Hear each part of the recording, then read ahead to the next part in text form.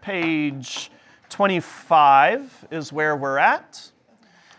We're going to talk about the text of the New Testament. A lot of people struggle with some of these things. We're going to talk about some pretty serious matters here, some things that may call into question how you've pictured the Bible in the past, but maybe not. By the Holy Spirit, we pray it's made a little bit easier for us, but also, too, the Holy Spirit does cause us to chew on things, to chew on God's Word like you chew a good piece of steak, and you ruminate on it. A lot of people sometimes become offended, or it's an obstacle to their faith when we tell them things like, we don't have the original Bible. Right? We don't have pages that we can say, this is Luke's handwriting. We don't have the pages to say, this is John's writing. We don't have those yet. Right? We haven't, maybe the Lord has removed those. What are some of the reasons, maybe, that we could think why the Lord has prevented us from having the original text? Any thoughts? I mean, we think we think that would be the best thing in the world, maybe, and even great. But could you think of how that might be an obstacle in some way?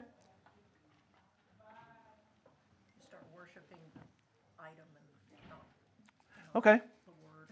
Maybe separating the Bible from what it teaches. Right, by like what you said, worshiping it. Can you think of some examples where God's people have done that? That's a pretty bold claim. Bones of saints. Bones of saints. Worshiping the bones of saints. Yeah. We can, right, worship the Bible in a way that is harmful for us. Everything God gives to us is a gift, is it not? Yes. Yeah, thank you. Good. Everything God gives to us. It's so funny when I tell the confirmands, I say, what do your parents teach you about drugs?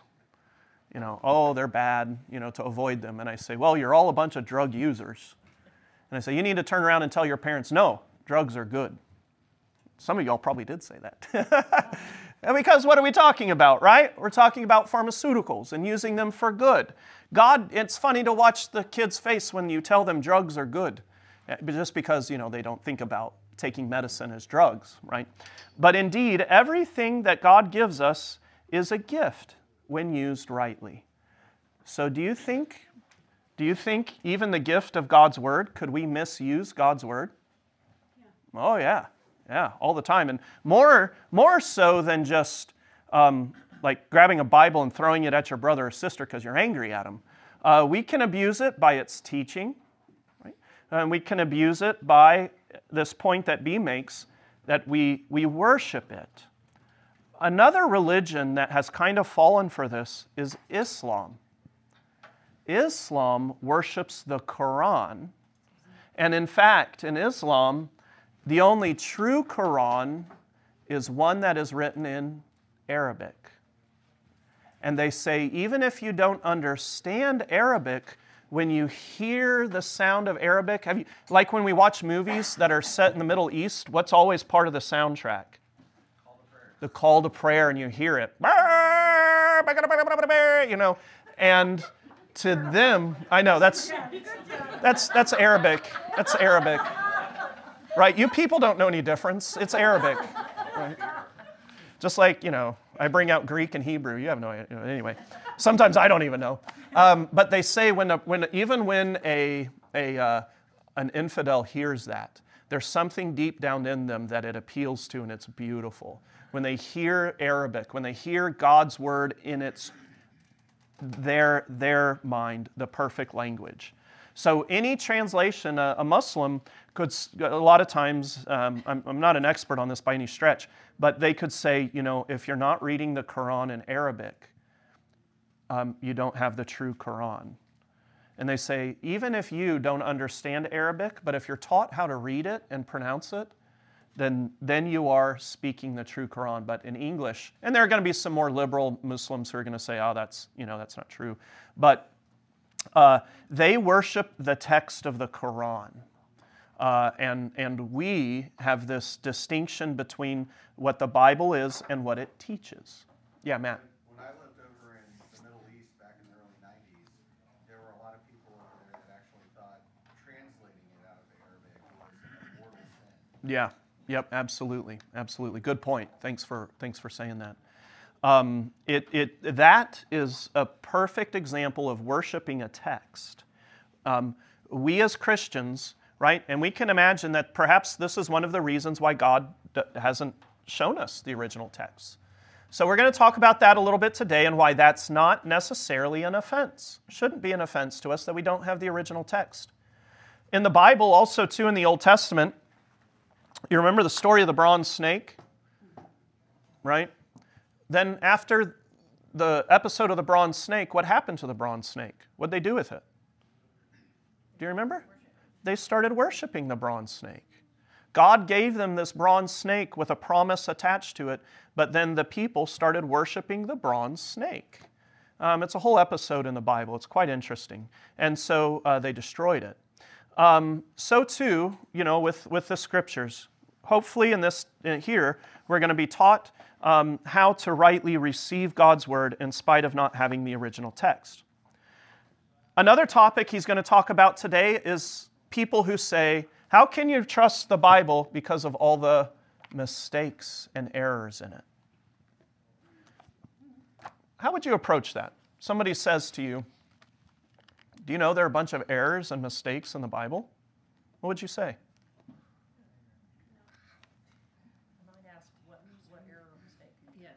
Yeah, good, absolutely. I don't know exactly. I don't know if I've mentioned this before, but I have found in debating with people and discussing apologetics, it's one of the best tools. So when somebody says that, is to ask them, what specifically are you talking about?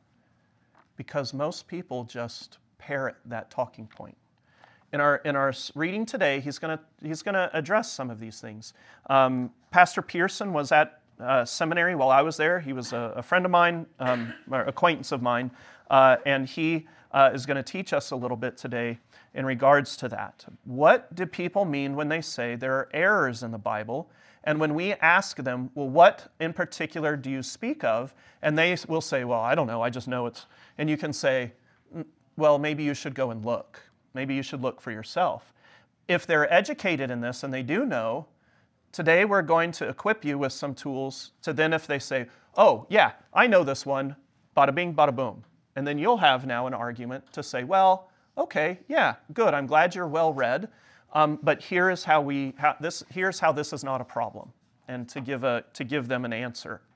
Okay, page 25, the text of the New Testament cannot be trusted. Ancient texts are studied in a formal and well-defined manner that allows confidence in the practice. The superabundance of New Testament manuscripts enables a high degree of accuracy in analyzing their authenticity. New Testament documents have been shown to be extremely reliable when analyzed by text critics. There are a few New Testament texts with significant differences among manuscripts, but none of these undermine or contradict any fundamental Christian beliefs. How can you believe the New Testament when it has undergone so many changes, additions, and revisions over time? This objection assumes that today's version of the New Testament is a far cry from the original, having been passed down in a manner similar to the children's game of telephone. Humans were involved in the transmission process, after all, and humans are fallible. More than that, humans routinely push agendas. Someone could have altered the words of Scripture to make the masses believe in the Trinity or think Jesus is divine. In fact, we are told so many mistakes and changes were introduced over the centuries that there are now more errors than words among the manuscripts of the New Testament. Thus, skeptics often dismiss it as being utterly corrupt from start to finish, giving us no hope of ever knowing what it initially said.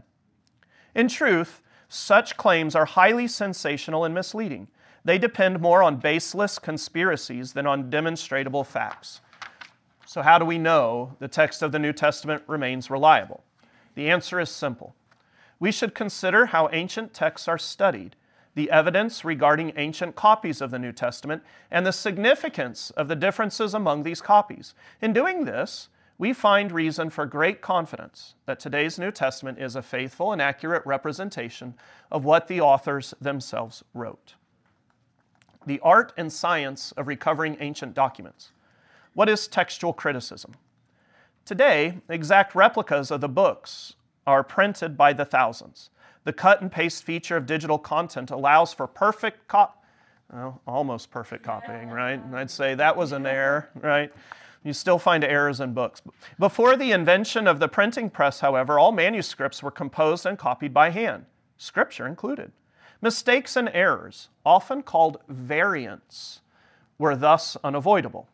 The field of study that attempts to determine what these documents originally said is called textual criticism. Instead of criticizing the Bible, textual criticism means thinking critically and carefully about handwritten manuscripts. It examines discrepancies between copies of those manuscripts in hopes of identifying what was first written. This is important because, as far as we know, the originals have been lost to the sands of time. So how is textual criticism done? To start, it must be noted that changes in manuscripts were not all made at the same time. Rather, variants were introduced at different times and places. By comparing all known copies of a given document, then, it is usually possible to discover when, where, and even why copyists and scribes made their alterations. Because we have so many copies of each individual New Testament book, textual critics can create a family tree of manuscripts and figure out the original wording in the vast majority of cases. In particular, textual critics look at both external evidence and internal evidence. Regarding external evidence, scholars generally prefer earlier copies of manuscripts over later ones. For example, a copy of Paul's letter to the Romans written in the 2nd century will probably be favored over a copy of Romans dated hundreds of years later. Other factors include what the document was written on, papyrus, animal skin, etc., and where it falls in the family tree of texts. For internal evidence, scholars consider which is the more difficult reading in the eyes of the copyist or scribe, such that he would have been inclined to change it, either to harmonize one text with another, as with the Gospels, or to replace confusing words with simpler or clearer ones. In Matthew 17:12-13, for instance, one copyist wanted to make sure readers knew the Son of Man was Jesus and not John the Baptist. So he altered the text to make this more obvious, but made note of it. The version that was harder to understand is thus considered original. Lastly, a biblical author's other writings will also be studied to see which variant reading is most in line with his style, vocabulary, and theology. There are additional factors, but suffice it to say that these methods are tried and true.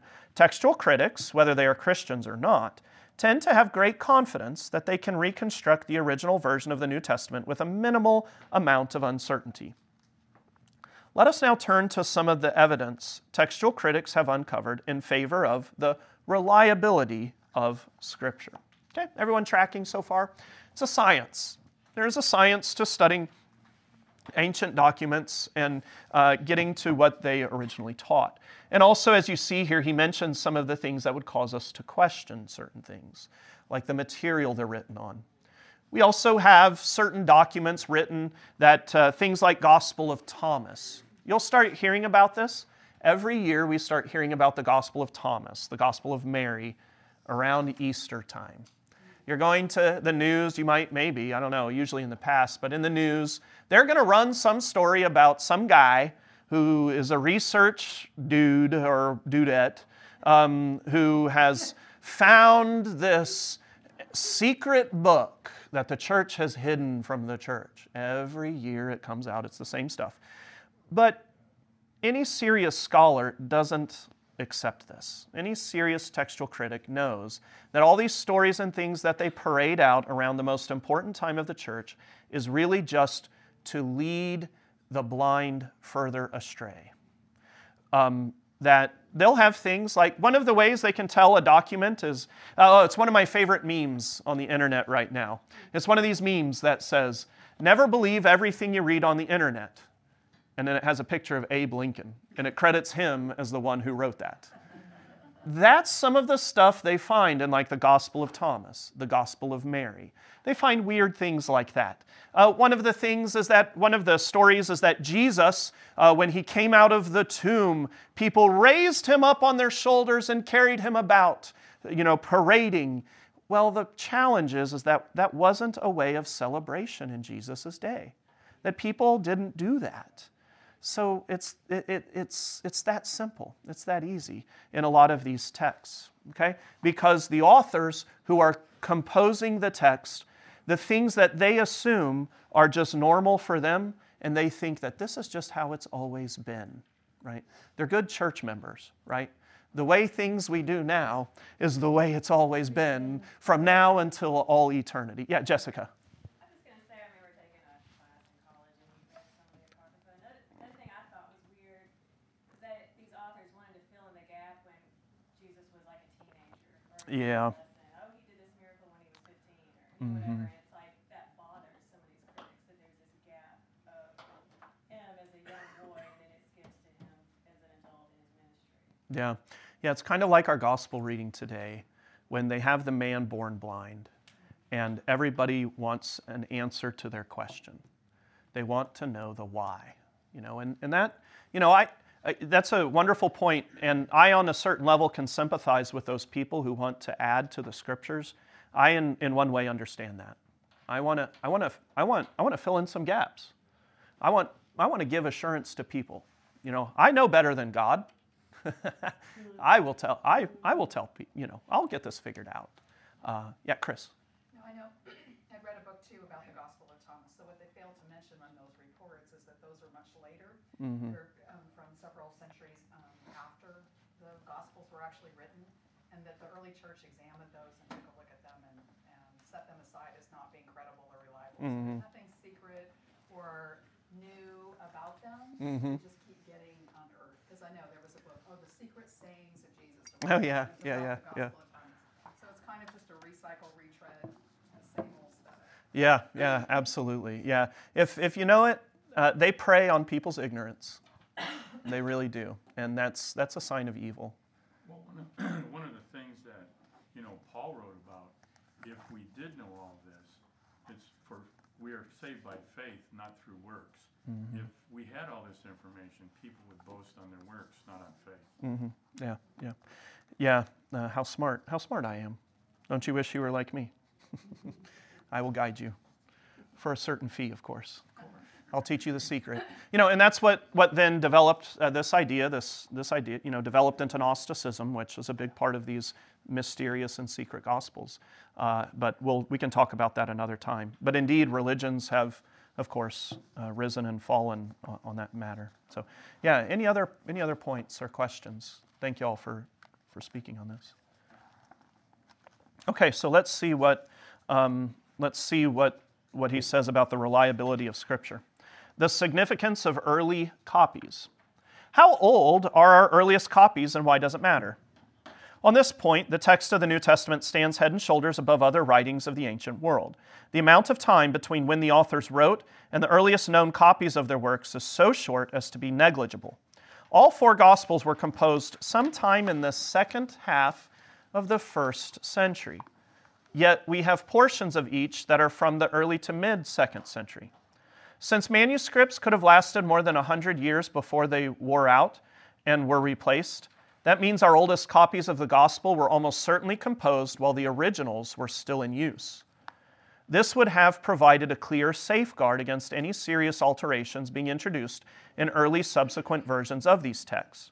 Likewise, although Paul died in the mid-60s of the first century, we have strong evidence that some of his original letters were still in existence around the year 200. Again, this would help prevent someone from changing Paul's teachings in a drastic way, since what he initially wrote could easily be checked. A similar case exists for other New Testament books as well. To put this in perspective, most original writings from the Greco-Roman world, including those of Plato, Livy, Herodotus, and Thucydides, are separated from their earliest known copies, anywhere from centuries to well over 1,000 years. Yet no respectable historian would be willing to dismiss these writings as hopelessly unreliable or fraudulent. Neither, then, should anyone dismiss the New Testament text, which clearly stands on much firmer ground. It is also worth noting that certain New Testament manuscripts are dated long before any political or churchly authorities would have been in the position to alter and control the text for their own purposes. And that's a common argument right now, is that, oh, the church changed this, or who is in Nicaea, or that the authorities and the government forced them to change things, right? No, we have the records of this, we have the meeting minutes, we have all this stuff that tells us exactly how things went. And they had texts and things that were reliable. So that's a popular thing too.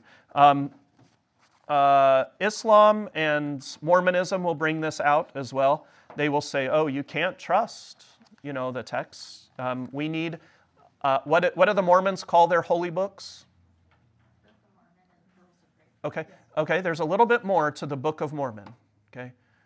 Another testament of Jesus Christ. And another testament of Jesus Christ, the Book of Mormon, and the Pearl of Great Price, and Doctrines and Covenants. Those are their holy books. They would say things like, Jehovah's Witness too, right? They say your New Testament is corrupted. They say it's not right. So it's not just these atheists and whatnot, but it's also people who claim to be Christians, to claim to have the true Word of God. Jehovah's Witnesses also changed the Old Testament too. Do you have an example specifically that you know? Yeah, so there's one verse that I know off the top of my head. I forget what verse it is, but it's talking about the beginning of creation, and it says, that the Word was God. Yeah, that's the beginning of John, where John is quoting from Genesis. But that's the big one, is in the Gospel of John, they change it from the word was God to the word was a God. But I thought they changed it in Genesis as well. They might, I don't know. That's a good question. But they also have their own translation of the Bible. Anything that you see that says, do y'all know what their publishing arm is? Watchtower. The Watchtower. Yeah, so anything that's done that you see by Watchtower, leaflets or things, that's going to be from Jehovah's Witness. And this is a very good point. This is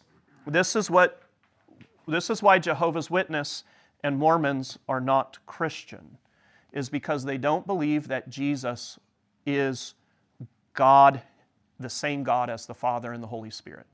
Jesus is just another lower, or just a different God, lower God, okay? So Jehovah's Witness and Mormons, that's why we don't consider them Christian, just on a very basic. New York from Israel. Yeah. Well, and in fact, too, also, New York was the chosen place for God's people until the government said no, and then he went to Utah and said, this is God's chosen place for his people. Yeah. How convenient. But they too, right? They too, this is part of the reason why they have other holy texts. And Islam is called progressive revelation. They believe that God is still revealing things. Progressive revelation. So they can change foundational doctrines. Both Islam and Mormonism can change foundational doctrines in their church. Various things, anywhere from drinking caffeine to, are African Americans or people who are not white, is that the curse of Cain? And they can change things. Can women be pastor or priests, whatever they want to call it? They can change these things because they believe God is still revealing things in real time. Whereas we would say, no, God has revealed to us everything that we need to know for salvation. Yeah, Chris. It does seem like a big deal. I told you about that guy that I talked to on the plane in Mormon. And that was one of the things that we talked about for quite a long time, that this idea of this progressive revelation. Yeah. And that they believe that God is still speaking to people. And he was really adamant, why couldn't God still be talking to people? I said, let's talk about that. What does the Bible say? And what about Christ? But he was very sincere about thinking that, he could just, because I was trying to understand why he would believe that God would talk to Joseph Smith with there's no other backup for it, right? It's just his word. Why would that be? Why would you base your whole belief and your whole church on that? And he was very it just made sense to him because he said that, why couldn't God still be revealing himself to somebody? So I think that's a good place to start, is if you can look at scripture and stuff that teaches against that, because that was a big deal to him. Yeah, yeah. I don't know. It's tempting, to a lot of those questions, couldn't God, and that exactly is exactly what the devil does. It's what do we call that now? Gaslighting, right? You are limiting God, right? Couldn't he reveal another path of salvation? Who are you to limit God? That's pretty bad. This'll come up, and we'll keep talking about that and keep going. But it's the ultimate version of the gaslight. By taking away the certainty of salvation, that is precisely what the devil wants to do. Did God really say? I mean, God, did He really say this? Can you really trust Him? Yeah, good. And that's how they get you. Okay, bottom of page 28. Okay, we just discussed the early copies, that the first copies of the New Testament that we have were written at a time when the originals would have been around. And even in the New Testament, in Paul's letters, he talks about these letters and things, sermons that are being passed about and moved around that people have, and it would have been easy to say, no, Paul, you're full of it. How many copies, bottom of 28, how many copies do we have to compare with one another? How many copies of the Bible do we have to put next to each other and see what the differences are? The more copies scholars can evaluate and analyze, the better equipped they will be when determining the initial wording of a text. Thankfully, this is another area in which the New Testament has excellent credentials. We have almost 6,000 total Greek manuscripts. While some of these are small fragments, the average size of a New Testament manuscript is 450 pages. Add to this the ancient versions composed in other languages, the quotations found in the writings of early church fathers, and the use of Scripture in formal worship gatherings. And there are tens of thousands of early versions of the New Testament that scholars can compare with one another. Thus, it has often been said that the textual critic of the New Testament is embarrassed by the wealth of material. How much we have, it's embarrassing. To be sure, not all of these manuscripts are as old as the 2nd century, but even our relatively late copies of the New Testament agree quite closely with our early ones. This point leads us to the topic of the nature of the variants. Okay, so what about these variants? Differences. The significance of the variants. What is the nature of the mistakes and discrepancies in the copies? Okay, so mistakes and discrepancies in the copies means if a scribe was copying something and he was tired and he put 2 I's instead of just 1, So what are these? What are the nature of these discrepancies in the copies? The vast majority of variants between copies of the New Testament have absolutely no bearing on the meaning of the text. Spelling mistakes, for example, are easy to detect and almost never change what the author is trying to say. Likewise, the order of words in Greek is far less important than in English. In our language, the subject can change if you simply switch the nouns. God so loved the world versus the world so loved God. In Greek, however, most words change form based on the role they play in the sentence. So if someone shifted words around when copying a text, the basic meaning stayed the same. Another common but harmless habit of the scribes was to substitute proper names for pronouns, changing "he told them another parable" to "Jesus told them another parable" is hardly a troublesome difference. There are, however, some notable instances where textual critics are either uncertain of the original wording or have determined that certain passages are later additions to the text. Yet none of these are substantial enough to cause Christians to doubt any essential beliefs about Jesus or to reject the historical reliability of the New Testament. In fact, many modern translations of the Bible include footnotes about these textual differences. All right, let's take a look at that. Let's open our Bible to the Gospel of John. You may have seen this before.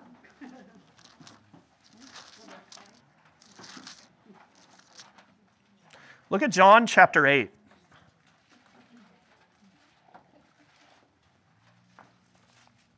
Is this in the Sunday school Bible? I thought all y'all had Lutheran study Bibles. Poke the bear. Please don't eat me. Yes, the ones who have the true revelation. Yeah. The ones who are closer to heaven. Okay, John chapter 8. Let's see, what does the Sunday school Bible have here? Oh yeah, it does. Looky there on page 1137. See that footnote there? What does that say? The story of the woman caught in adultery is not in some of the earliest manuscripts. I don't know if you've never noticed that. In your Bibles, it's there. But this shows you the honesty with which the Christian copyists and scribes deal with the text of the Bible. And in fact, we Christians. Now think about this. If we were trying to hide the truth, what do you think we would do with this? Yeah, throw that one away. Yeah, we would say, oh, that's nothing. Right? No. But generation after generation, the tradition, according to Christians, is we are very open and plain about some of the challenges we have because we don't worship the Bible. And this is one of those ways in which we are very bold and honest in saying, look, some of the earliest manuscripts don't have this story, but a lot of them do. So it's kind of a check on honesty. It says, look, we're willing to say, yeah, we're not as firm with this as we are with other scriptures and other parts. So how does the church handle this in some regards?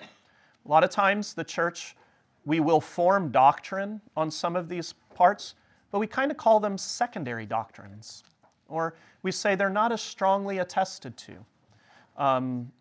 Things like that, things that are not a danger to the faith, right? If you kind of have doubts about them.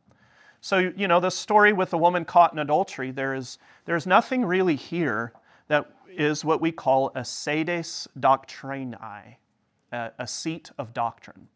That this is a place where we go to prove a major doctrine of the Christian faith, like Jesus was raised from the dead, right? There's none of that in here. But yet, still, we have good enough textual evidence to say that some early manuscripts, it wasn't there, but some other earlier ones said, yeah, we have record of this. And so they include it. But they put the footnote on there. They put the asterisk there to talk about that. And this is a very, very deep, and you can go very far in this topic. You can go very deep in the woods, and some people, that's good. I'm glad we have those people. But just so you know, if you run across this in your reading, we're honest about this. We say it, right? This is the truth. This is what we have. Because if we were trying to cover up a lie, you want to be as generic as possible. This is also another one of my favorite things about the Easter story. How many Marys are there in the Easter story?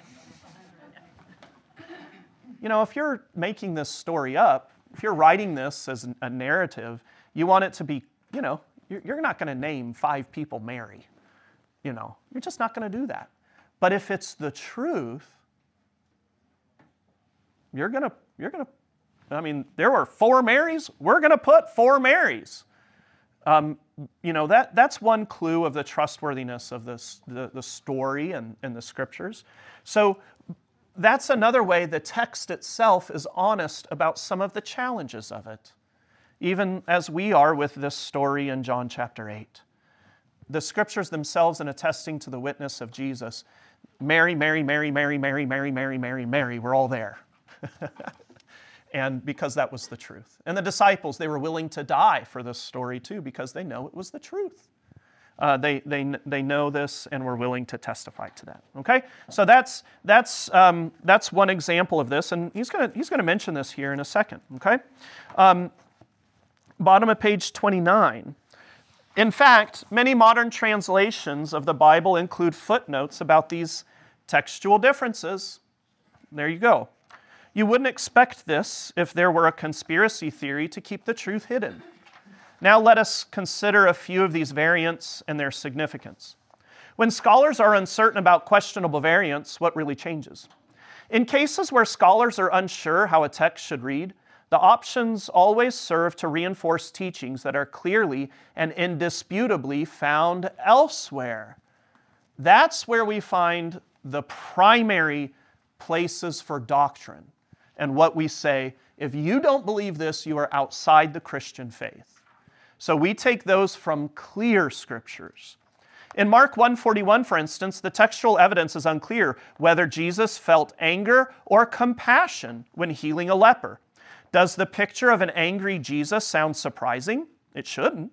The Lord also expressed righteous anger in Mark 3:4-6 when healing on the Sabbath, and in John 11:32-40 before raising Lazarus from the dead. If Jesus showed anger in Mark 1:41, this would not be at odds with his character displayed elsewhere. Another example of this kind comes from John 1:18, where the evidence is equally divided between the text reading, "The one and only Son," and "the one and only God."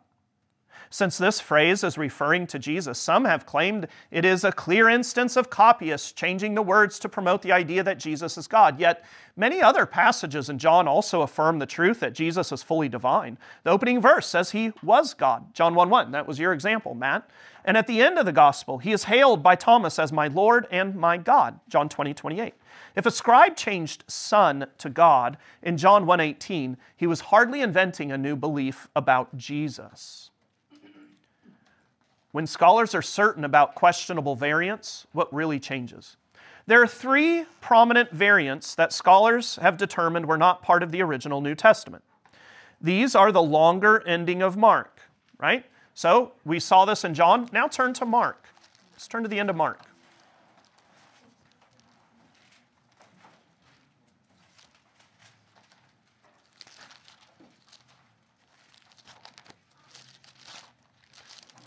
Now look at your Bibles again in Mark chapter 16. Look right there at verses 8 and 9. There should be another little footnote that says some of the earliest manuscripts do not include this. Okay? All right. The woman caught in adultery, back to page 30 of our book. The woman caught in adultery, John chapter 7 to 8:11. The Trinitarian formula of 1 John 5, 7, and 8. Because these passages are either well-known or deal with the crucial topics of Easter Sunday and the Trinity, some people may be unsettled to hear they are inauthentic. Inauthentic, by the way, does not mean certain events never happened in any way, but that these sections perhaps were later additions to the text. In each case, however, it should be remembered that removing these verses by no means changes or challenges what Christians have always believed. Read for yourself and see. The shorter ending of Mark plainly affirms the resurrection. There are multiple passages in which Jesus deals mercifully with repentant sinners, but calls out the self-righteous. And the doctrine of the Trinity is clearly found elsewhere, such as in Matthew 28:19. This brings us to our overall point about the variants in the New Testament manuscripts.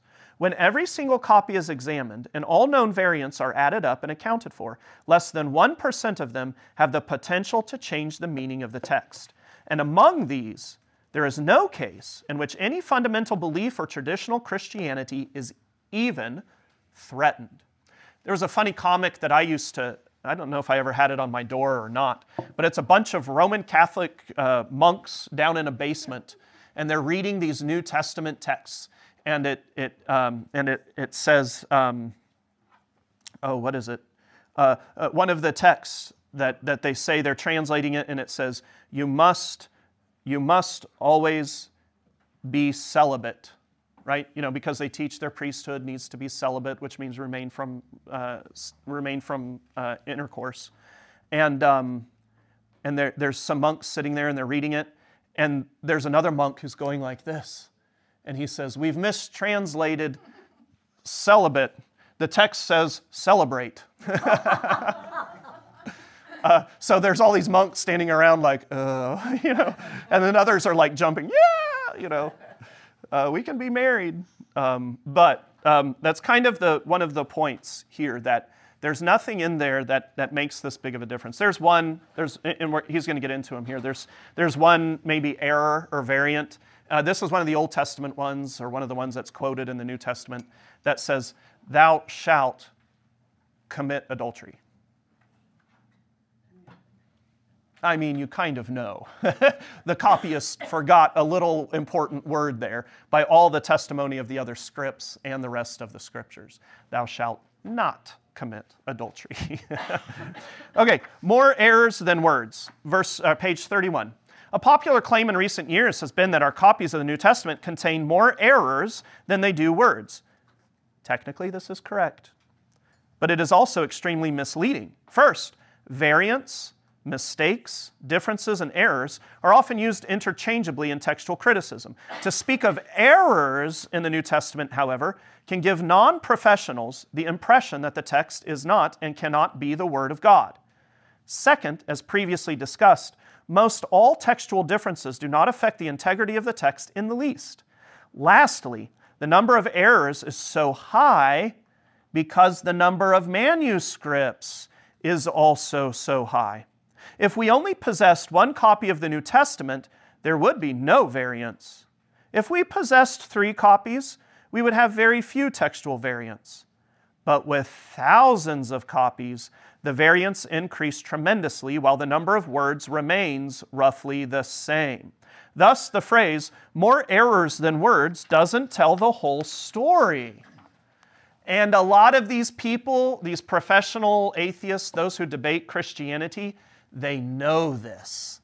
They know that there's a bunch of mistakes, because if you have one mistake and 3,000 people copy that one mistake, they count that as not one mistake, but 3,000. And they know this, but yet they still lob that accusation.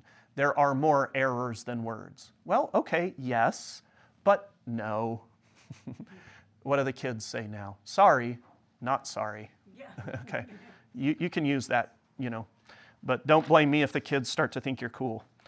All right, this is one thing that actually all of the variants, all of the errors, quote unquote, actually lead to realize the fact there are so many copies of this that far surpass anything else. So when they bring that up, it almost helps our point. It's almost like, yeah, there's a lot of errors because people thought this was so important, they copied it 3,000 times. They wanted people all over the world to know this. They were ready to die for it. Sorry, just one thing. Something interesting Josh McDowell talks about in his book that I remember was that to protect against those kinds of errors and whatnot, the scribes and things, they had to count the number of letters. So they'd copy them, but then they had to make sure that they didn't miss anything. So it really reduced, the amount of time that you would have an extra letter or an extra comma or whatever. And I thought, wow, that's dedication. Yeah, every single line, every character had to be counted. Yeah, yep. It is a science. Yeah, It really is. Any other questions, or as we go to the conclusion? As we've seen, there are excellent reasons for trusting the text of the New Testament. It's far from being hopelessly corrupted by scribes pushing their own theological agendas. The manuscript evidence is so good that textual critics are able to reconstruct the original wording with remarkable accuracy. In the very few places where they cannot, or where they have discovered later additions, no core tenet of Christianity is affected by such variants. Simply put, despite being copied imperfectly at times, the text is sufficiently accurate for us to understand the author's teachings. We remain confident and justified, therefore, in referring to the New Testament as God's inspired truth. Jesus himself says, "You will know the truth." And what's the purpose of the truth? To set you free. Right? And so we then look at, what does freedom mean? What is Jesus teaching us? Freedom from sin, not freedom to sin. And this aspect, the fact that we can articulate truth, even Jesus recognized this, right? Like the woman who came to Jesus with a sick daughter and repeatedly said, hey, heal my daughter. I know who you are. Heal my daughter. Jesus says, get away. The disciples said, Lord, tell her to go away. And then she confesses Jesus as the true God. And Jesus says, you got it, sister. He says, you've got the truth. You can articulate absolute truth that is handed down from God. Because people will try to attack this, especially in our day and age, but it's always been the accusation. How can you know truth? With so many differences out there, how can you know any truth? It's like, well, if there's a lot of differences out there, then that must mean there is one truth. Must mean there is one teaching, one truth that is the absolute truth that everything is trying to mock or change. I had a last point, but I forgot. Any other questions? I would like to study this topic some more. I am not as well versed in it as I would like. That New Testament that I showed you, that I had here, that had all the footnotes in it, the Greek New Testament, that's what all of those are. Saying, this guy says the author said Jesus. Well, this other guy said Son of God. And so we just note that. This is a textual variant, but none of it is so bad. Archaeology is our greatest friend in all of this. Archaeology has helped us tremendously in this battle because the truth does come out, and it will come out fully on the last day. But archaeology, when they discover, a library, an ancient library buried in a cave, right, like Dead Sea Scrolls and things like that, and they find ancient documents from before Jesus was born, Old Testament scripts like of Isaiah, right? They find one that was written before Jesus was born by 200 years, and they take it and then they compare it to the Isaiah we have now, and it's 99% the same words. That says something. Archaeology is always proving Christianity to be true. It's a blessing. It's great. Okay, well, let's close with prayer. Lord God, Heavenly Father, we thank you that you have not hidden the truth, but have revealed it for the whole world to see in raising your Son, Jesus, from the dead. We pray, O Lord, that during this Lenten season, we may consider the truthfulness of your word, that we would repent of our sins, that we would, by your Holy Spirit, that you would strengthen our Lenten fasts, so that we may look forward to celebrating Easter with joy and knowing that the fast of forgiveness, the fast of death, that eternal life has now been won, and that all things are given to us for our good.